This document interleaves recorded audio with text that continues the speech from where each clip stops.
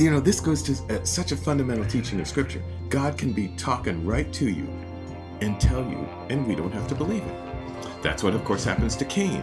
That's what, of course, happens over and over again. So God isn't assuming that because God says it, that you take it on board. No. So it's so intriguing. We have the freedom to hear the Word of God and go, not so much. So that's Rabbi Alan Ullman. He returns. This is part 2, and we're in the middle of a conversation on Genesis 15, which is all about what does it mean to share your deepest, darkest, most intimate thing with God for the first time. And if you remember last week, we left off with the delicious and juicy story that Rabbi Alan was about to tell. So without any further ado, get into this story. It's so good. And I hope you love the rest of the conversation with Rabbi Alan, because I sure did.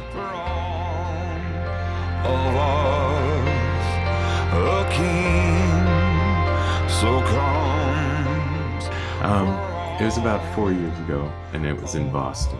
And I happened to be in a time when there are 2 people who are dying slowly, excruciatingly slowly, and incredibly tragically, without getting too much into the contexts. And one is quite young, and one is quite old. And I've just come from visiting, which wasn't wise of me, both of them in the same day, but that's when it needed to be to work. Yeah. And I was just feeling so overwhelmed, sad, confused, because it's both of them. It was just awful. And I actually said to Abba, Abba, why? And and then something that had never happened to me suddenly happened. A bird hit my windshield as I'm driving. And I saw it hit my windshield. I saw it coming towards my windshield, hit my windshield, and I saw it bounce off, and I saw it dead on the road. And then before I could turn around, before I could go another mile, a second bird hit my windshield. Literally. I mean, it was crazy. And I saw it bounce off, and I saw it dead on the other side of the road. But I saw it. And then in my whole being, I heard, in my time.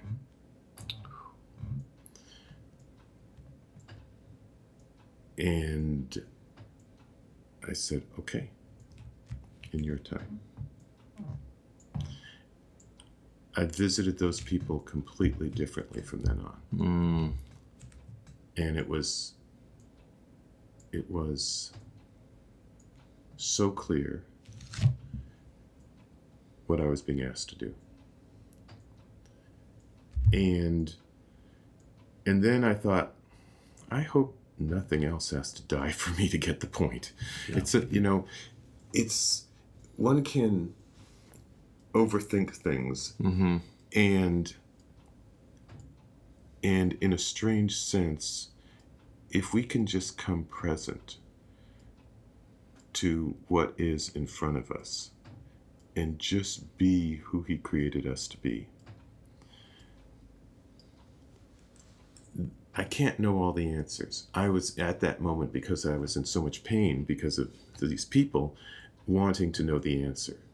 And this is actually, whoever wrote the book of Job, at the end of the book of Job, what the author brings is Abba's pointing to Job to the creation.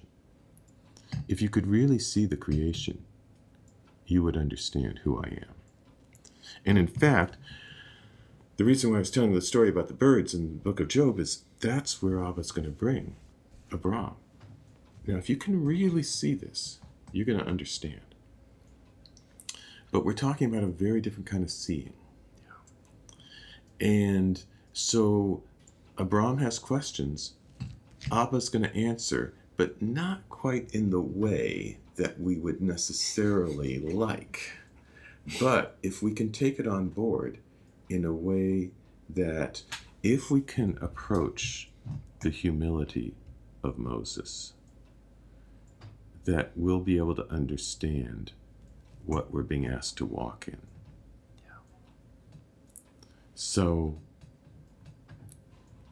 well, and I think what I'm hearing you say, so the two birds hit your windshield, you're right in the middle of this pain, these two people are dying, and the it's not even a temptation, almost just where we go reflexively without thinking, is we can't sit with the person who's dying because we're trying to solve that problem. Exactly. We can't. And it's not about me trying to solve the problem. No. And from then on, I was just with them. Yeah. And they would both die within the next year or two, but I was with them entirely differently. I was just with them. Yeah. And instead of it being, and I mean, it wasn't that much less painful, to be very honest, but instead of being like, I wouldn't say I was a burden to them, but maybe a quasi-burden. Yeah. Suddenly, they were looking forward to my coming.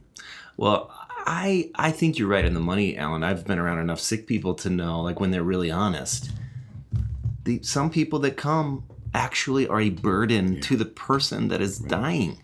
Right. Because now they're I mean, God bless us all. Yes, God bless any one of us who's tried to sit with a dying person, or, because it's so difficult and it's so hard and we don't know what to do. But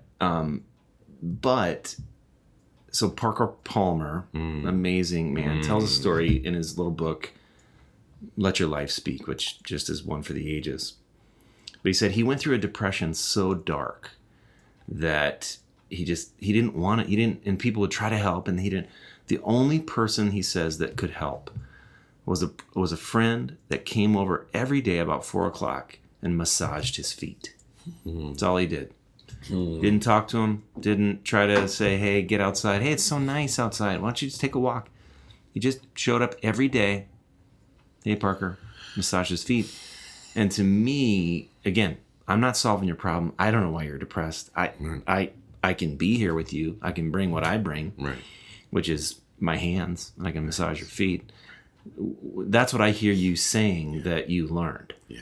And if maybe it's like, and Abram is coming to God with this exquisite question. Yes. Hey, I'm supposed to bless those who you bless. I'm supposed to be a father of many nations. I think that's what you said. Right. But I don't have any kids. Right. Small problem. I don't How have is this any supposed kids. to work? And so God's response also isn't solving the problem for Abram, I don't think. It's okay. So let's go. So, the word of the Lord came to him, and suddenly, that one shall not be your heir. None but your very own issue shall be your heir. Yeah, because remember, Abram, and I love this, right? I do this all the time. Abram's like, hey, by the way, God, in case this thing doesn't work out, Eleazar, he's the guy. Here's plan B. Right? It's plan B. Right. He's still a guy. In my hip pocket. Yeah. Just in case you hadn't noticed, God. Yeah. Or in case you hadn't thought this totally through, all the way through. Yeah, I got this covered. So God in verse 4 assures him that no. But incidentally, Abram doesn't hear verse 4 and go, you said it. Ergo, I believe it. So it's so interesting. Dun, dun, dun. Right. And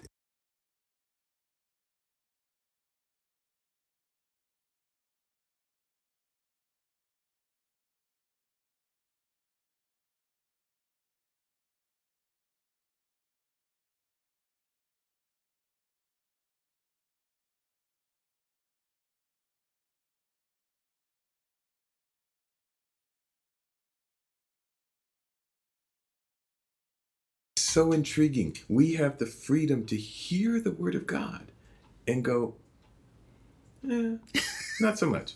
So then we get to verse 5. Yeah. And in verse 5, suddenly we're at that word that I was talking about earlier, vayotse. Yeah. So God is taking him out. I would say, knowing what we know about what we were talking about earlier this morning, taking him out of the narrow place, meaning... Okay, can I just pause? Because this is... God took him outside to show him something. Now, we just read that and we're like, yeah, he took him outside. But this is Genesis 15. Where were they? Like, where was he? Of course, they're outside already. It's already... Yeah. They're not in the air conditioning, right? In the basement, stroking the beard. God is taking him outside of where he normally inhabits his life. Yes. Right. So God is taking him outside. But he's literally causing him to leave, I would say, Egypt, the narrow place of where he's inhabiting his life. But keep in mind, in all fairness to Abram, it's decades of chronic infertility. Yeah. So I would say, you would say, most of us would say, that's reality. Yeah. I mean, you're asking me to believe that what is reality isn't reality. Let the games begin. Right. Let the games begin. So he takes him outside and he shows him the stars. Now, it says in our translations, this one, count the stars. Now, the word there is samach pe resh, sfor. Sfor can mean count, but it can also mean book, and it can also mean story. So sefer is book, sipur is story, but it's this root. Yep. Okay, so look up at the stars. Can you see? Can you count? Can you enumerate the story? Now, the stars are created on day 4. So if we go to day 4, we get a big clue as to what's being shown. Day 4 of creation. Yeah, Genesis, day 4. 1. Genesis 1, starting with verse 14. So God said, "Let there be lights in the expanse of the sky to separate day from night. They shall serve as signs." And then my translation says for the set times. Yeah. But the word is moedim. Yeah. That's being translated as set times. Now, we don't know this yet, but the moedim turn out to be Passover, Pentecost, and Tabernacles. Oh. What is Abba showing Abram? Well, he's taking him out. He's showing him the stars, but the stars are the set times, and the set times are Passover. Wait, Passover. Yeah. Passover is all about what? Well, Abram's descendants leaving Egypt.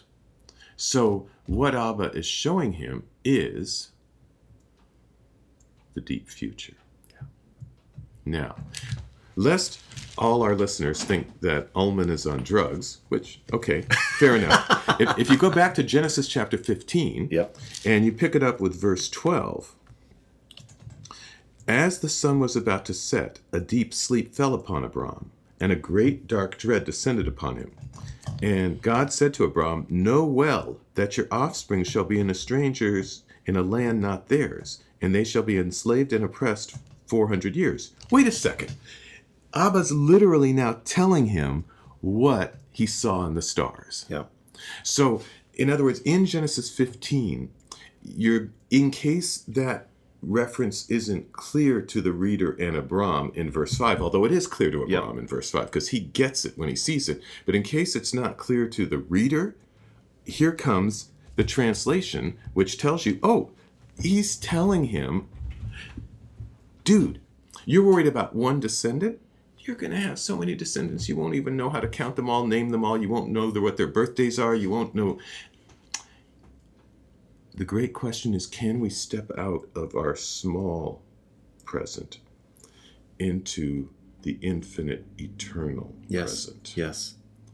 And the answer is, we can experience it. It can be shown to us. But the question is always the question, will I receive the blessing? Yes. So here it is. He takes him outside. He shows him the deep future. Then, lest you had any doubt he was showing him the deep future, he tells him the deep future. But how many of us would be comforted by knowing 400 years into the future? Or longer into the future?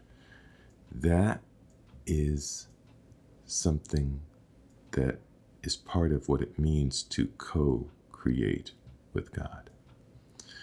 Will I experience that as comfort? Will I understand that? Look, in this very brief lifetime, I may get a few bricks out of that wall. Yeah. Maybe a few more than a few. But the wall is huge, and it's high. And it's got more bricks than any of us are going to get out of it in one lifetime. But can I see that that is something that we are being asked to walk in together? Yeah. And I would say we can. And it gives meaning, and it gives hope, and it gives the directionality of Tov.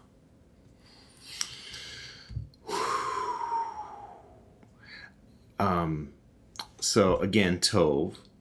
Define Tov again. Right. So Tov, Tov is right. what means good. Genesis 1. Verse 11 and 12. Yep. Right. And so my not handy-dandy definition. I love it. I love it. is- I wrote about it. It's beautiful. is actualization for the potential of life embedded in the creation by God, when the creation brings it forth with the seeds of future life in it. Okay, so within Abram are these seeds of life. They're going to be the Israelites. They're going to flourish. And then they're going to be led into captivity. They're going to be there for 400 years in Egypt. Eventually, they're going to be let out. So all of that future at this moment in Genesis 15 exists within Abram. Right. And he can't quite see it. He's talking about Eliezer. Right. And how often, and I don't, it's not Abram's bad intentions. No. He's talking about Eliezer. He's not talking about, taking a bath in sin. He's not talking about abandoning God.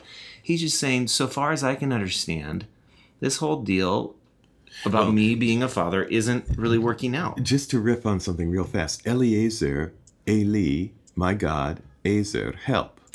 So God is my help. And he's saying, well, yes, God is my help this way. Yeah. But Abba's saying, no, God is your help, but this way. Yes. So it's in a sense that even in the name, we can say God is my help, but what we mean by it might not be what God means by it. On that day when I was driving and I was just struggling so much with what I was walking with and in with these two beautiful human beings, I was looking for God to be my help in one way. Right. It came in a very different way, but there it was. Okay, so let me share a story. Yes, and 1,000 times yes. So in our little church, we're not even 3. We're toddlers. And we've been looking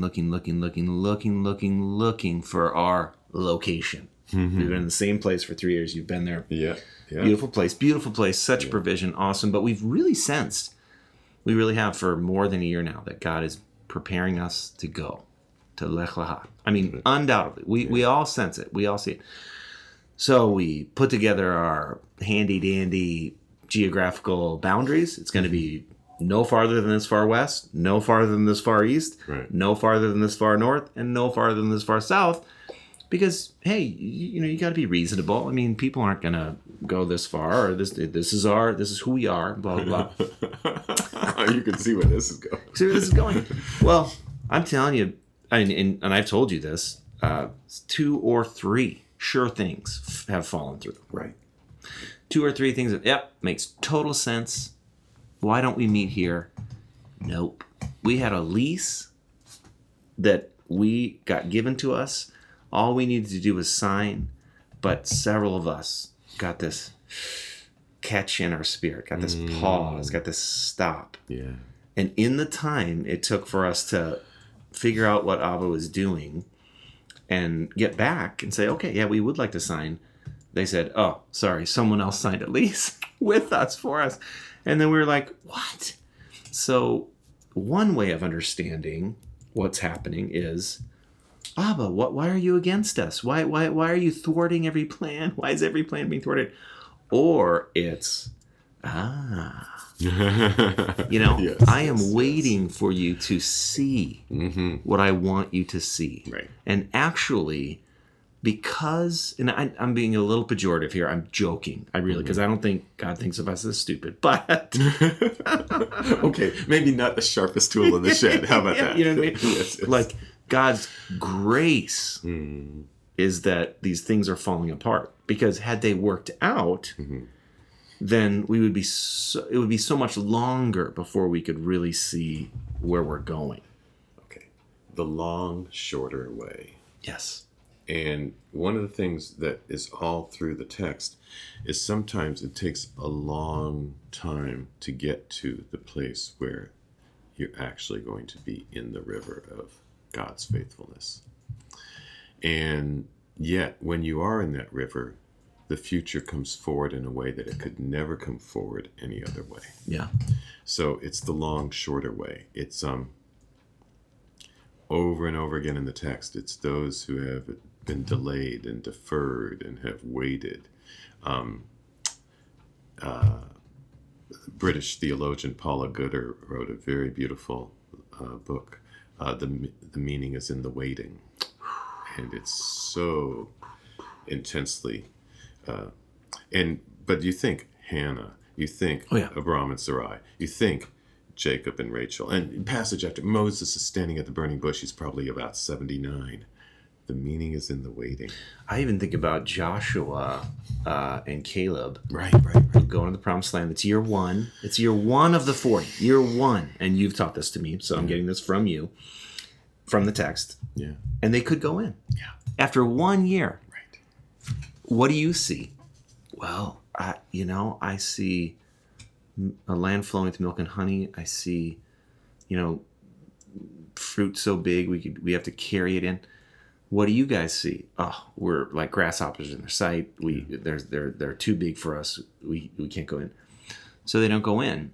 But Joshua and Caleb, there is no other job to go to, so they don't move from Target to General Mills because General Mills is really getting it, but Target's not. There is nowhere to go, which is also a grace.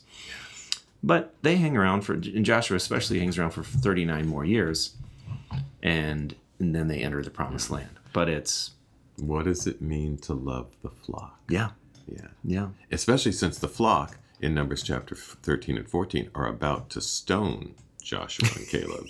And yet, they don't abandon them. I mean, Joshua and Caleb don't abandon the flock. They walk with the flock and raise up the next generation. Yeah. And be strong and courageous, Joshua's of the world. I'm talking to the people now. When your thing isn't happening as quickly as you want it to, even though you're being faithful to the calling, even though honestly you're doing everything you know how to do, not perfectly, but rightly, and the response is not what you thought it would be, the feedback is not what you thought it would be, you're not seeing the explosions in the sky that you want to see, hang on, be strong and courageous. You're going in the right direction. You're going to enter. Be faithful through the people want to stone you and people are complaining about you. Like, welcome to the party. Yes. Do you know what I mean? Yes. Because, look, we're about to get to verse 6. And in verse 6, he's going to get it. Abram clearly gets it. But he's actually a long and winding road away from the birth of Isaac. Yeah. And so it's not that getting it means that you're there. Immediately, no. It just means that you're there.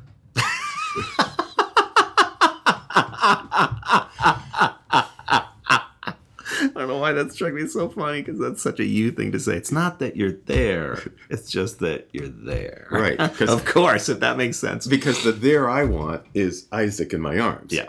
The there I've got is the consciousness that there will be something, someone, someday Yeah. in my arms. Yeah. And we kind of tend to forget. And that's grace. Yeah, that is grace. That is grace. That is grace. When you know it's going to be in your arms, even though it isn't in your arms yet.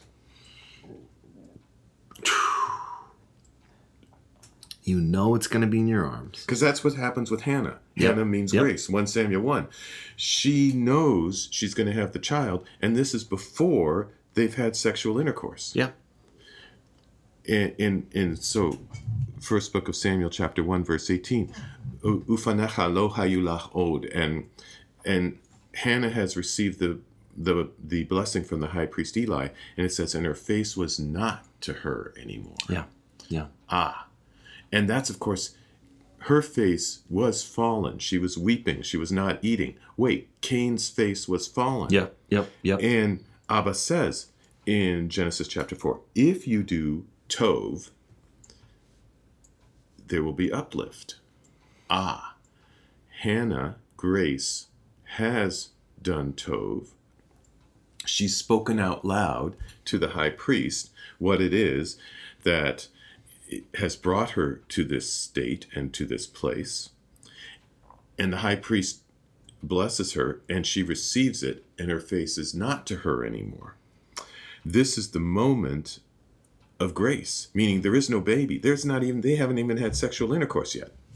No, she's there. Yeah. But she's not there, but she's there. But she's there. Yeah. She's there. Verse 6. And He'emin, Badonai, He'emin is the word that has the root Aleph Mem Nun, Amen. Amen is the root of Emunah, faith. Amen literally means when you say something and I say Amen, it means to confirm or support. You could translate it as faith. You could translate it as trust. I'm pretty sure, double check this before that this is the first usage of the word Aleph Mem Nun in the text. And Yud He Vav He, I will be what I will be. So, Abram put his faith, or caused himself to have faith, put his trust, in my translation, in Yud He Vav He, in I will be what I will be, in God, and God thought it to him righteousness. The word there is the root tzedek, tzadi dalet kuf. Tzedek means righteousness. It can also be translated as justice. And here it comes. God thought it to him righteousness. Now, first usage of the word tzedek is Genesis chapter 6, verse 9. And Noah is described as an ish, man, tzaddik, a righteous man. A righteous dude. Right. Thank you, dude. Excuse me. That's the better translation. Yeah. Right. You know, I didn't do well in that class. So, a righteous dude, and that's the first usage of the word tzedek. And so here's the context. The first usage of the word tzedek, righteous, is everybody around you is evil. And somehow, when everybody around you is evil, you can do what? Keep your eyes on God. So, righteousness is about the capacity to be able to stay focused on God in the midst of everything. A tsunami of evil in Genesis chapter 6. Well, here, the righteousness, the tzedek of Abram, is a tsunami of life experience. A tsunami of chronic infertility, a tsunami of every month going by and no baby. And somehow, in the midst of all one's life experience, you can somehow keep your eye on God. Yeah. And when we can do that, there it is. There it is. We're there. God thought it to him tzedek. Yeah. So, yeah. So, and what you were just riffing on just a moment ago, so beautiful. You were talking about people having all these experiences and it's not happening and it's not happening and it's not happening.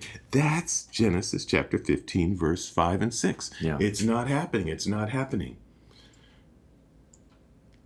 Can we keep our eyes on it? If we can, Yeah. Yeah.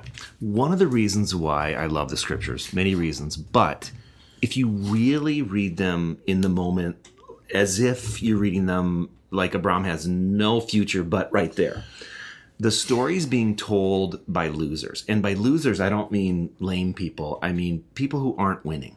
Right. So much of what we read right now in books, on Twitter, on Facebook, is from the winners. Like we go to the conferences and we learn how to do it from the successful ones. Right. And they say, hey, follow my pattern and you will have the same pattern. Right. And we buy it, hook, line, and sinker.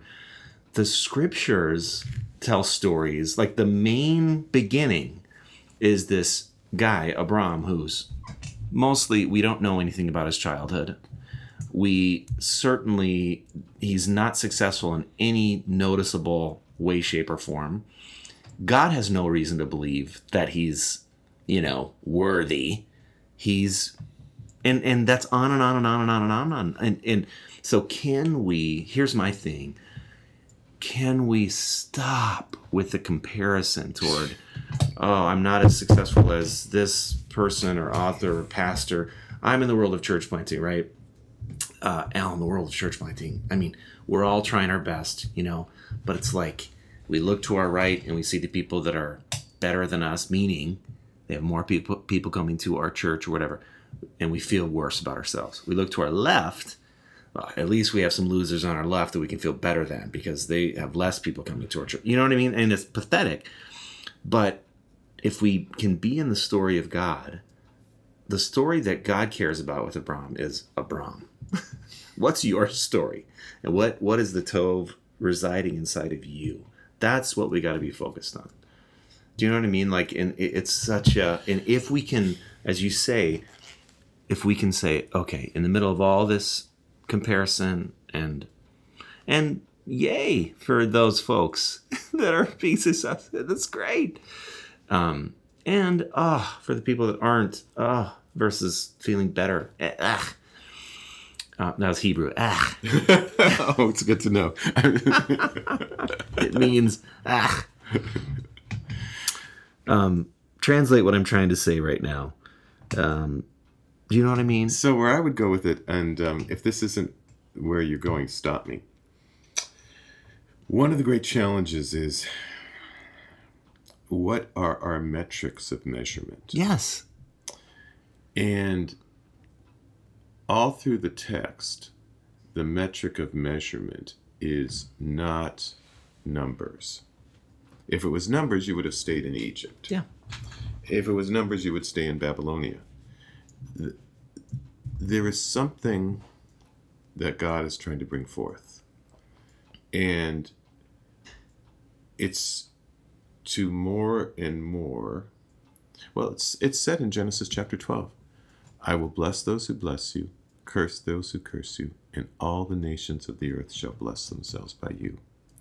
Now, if you had been a betting man, you would have bet on the great empire of Egypt or the greater empire of Rome.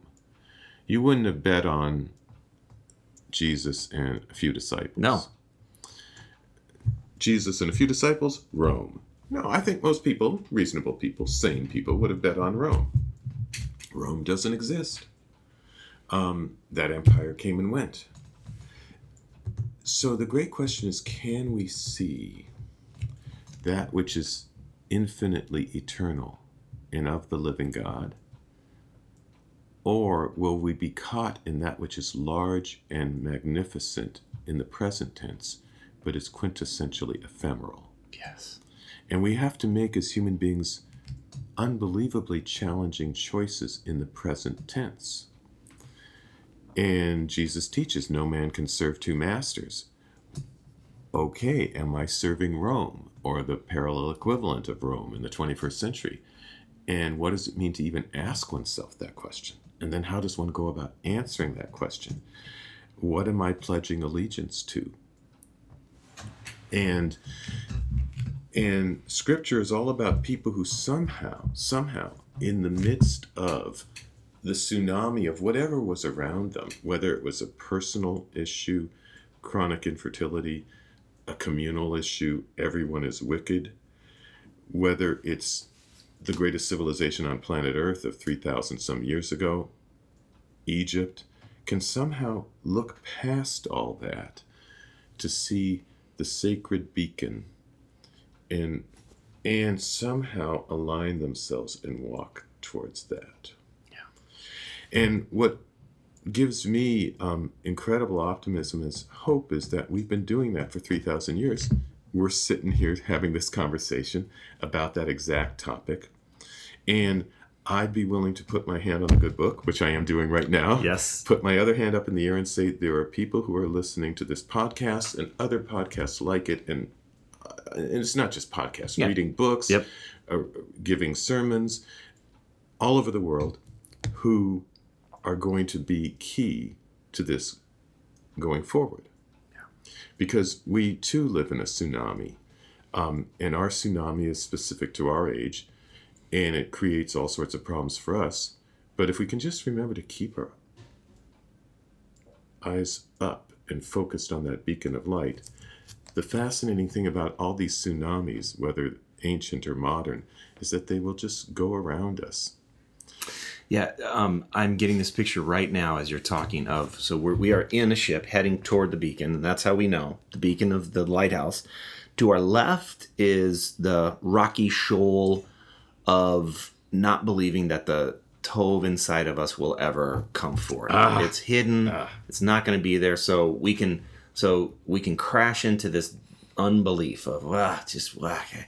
To our right is the unbelief that whatever empire that we're currently living in, Babylonia, well before that, Egypt, Babylonia, Rome, the United States, whatever, will last forever. Like this thought that, well, nothing's ever going to be different, versus just no, we're gonna thread that needle, right, and we're gonna believe that the Tov that's inside of us is coming forth, and whatever empire that we're living in that does not carry the future of God is ephemeral. Will not last forever. We're going to thread that needle and go toward that beacon, and that's righteousness. That's, yeah. And the way you said that reminds me of the beautiful teaching. Rich young man comes to Jesus, wants to follow, but Jesus says something very simple but very hard. Okay, give up all your stuff. Come with me. No worries, mate. That's somewhere in the New Testament. Anyway, no worries, mate. Yes, exactly. You're all good. And the young man just can't quite give it all up. And the disciples become concerned. Well, and Jesus said, easier for the camel to go through the eye of the needle. But everything is possible with the help of God. That's what you're talking about. Yeah. The eye of the needle. But we can do that. And that's exactly our challenge. And that's exactly this word, tzedek. Yeah.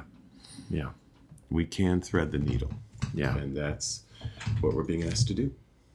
Yes. And it's beautiful. Yeah. What were you about to say? No.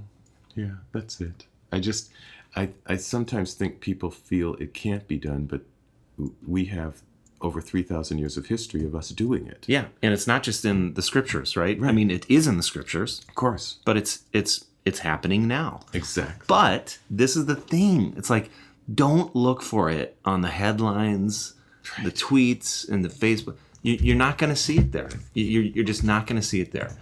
This is going to be the shabby guy who's, sitting across the table from you that you thought, I'm not going to hang out with that loser because I got to be with the important people. No, that's how you know you're not. That's how you know you're crashing into the empire. Yeah. Quick story. Yes. I'm having the sense that we should stop. Yeah. Well, we got a whole day of study ahead of us. So somebody told this story, and it was just so illustrative of everything we're talking about. She has a 10-year-old and a 6-year-old, and the kids want her to put them to bed, and she's been doing this for 10 years now, so it's kind of like been there, done that, got the t-shirt, and she's just trying to get him to sleep so that she can then go do or have or whatever. And then it suddenly hits her in one of those moments, there's going to come a day sooner than I think where they're not going to want this anymore, and I'm going to look back on this and wish that I hadn't wished it away. Yes. So that night, she goes in with her 10-year-old, and instead of just trying to get him to sleep, he asks her a question, and she engages the question. And suddenly, she's talking, and he's talking about the book of Joshua. And he asks her this exquisite question. And it's no longer about trying to stay up a little longer. It's something he has been thinking about that he just is suddenly accessing in the moment.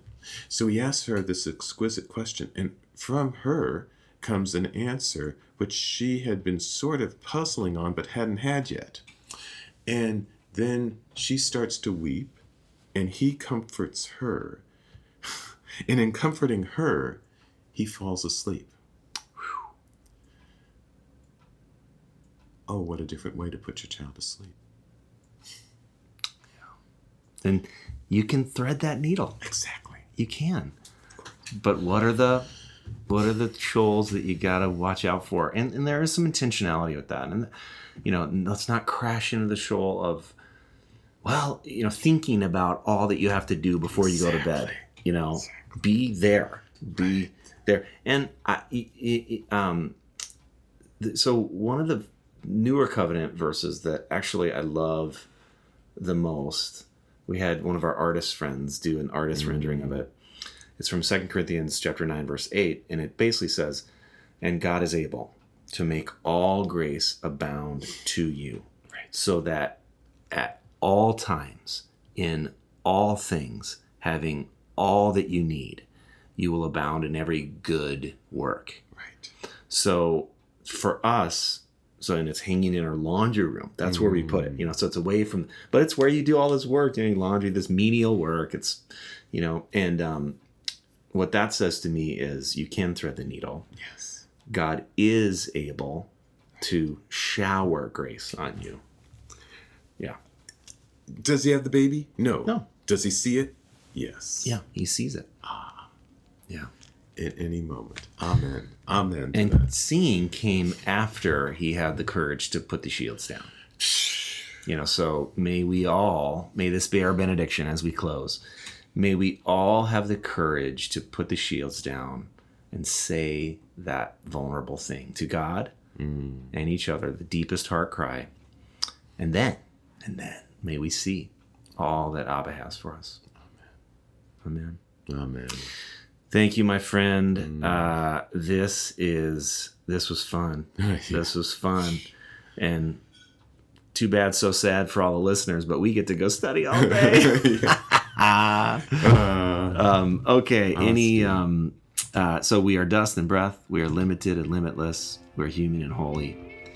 And we're in it together. So grateful for you, my friend. Oh, and for you, my friend. Well, I hope you enjoyed that, because I sure did. 2 weeks of Rabbi Alan Ullman, and it's just so good. And again, for the second week in a row, I'm sharing some music from my friend Stu G. He just put out a record called The Beatitudes. The song this week is Heaven is All Around, featuring John Mark McMillan. Love his voice. The whole record was written by Stu G as a sort of companion project to the book that he wrote called Words from the Hill, which is all about his observations and stories based on the Beatitudes of Jesus. And the book is brilliant. The record is brilliant. I'm going to put the links to the show notes. But if you just want to go on Amazon and get Words from the Hill by Stuart Gerard, or go to iTunes and get The Beatitudes by Stuart Gerard. Do that, but I'm going to put links on the show notes so you will have no excuse not to purchase and share. So enjoy, my friends, and have a great rest of your week. Hey everybody, I'm Steve Wiens, and this is my podcast where I explore humanity, spirituality, and mystery one word at a time. For more about my work, my writing, my preaching, my books, and all that good stuff, head on over to stevewiens.com.